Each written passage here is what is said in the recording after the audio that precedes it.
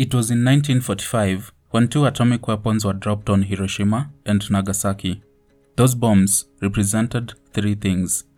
The first was the start of the atomic age, the second was the depth of inhumanity during World War II, and the third was the start of the nuclear arms race between 2 of the world's superpowers. In this second season of Society of Strife, we'll be looking into the arms race. We won't be looking at what happened between the US and the USSR.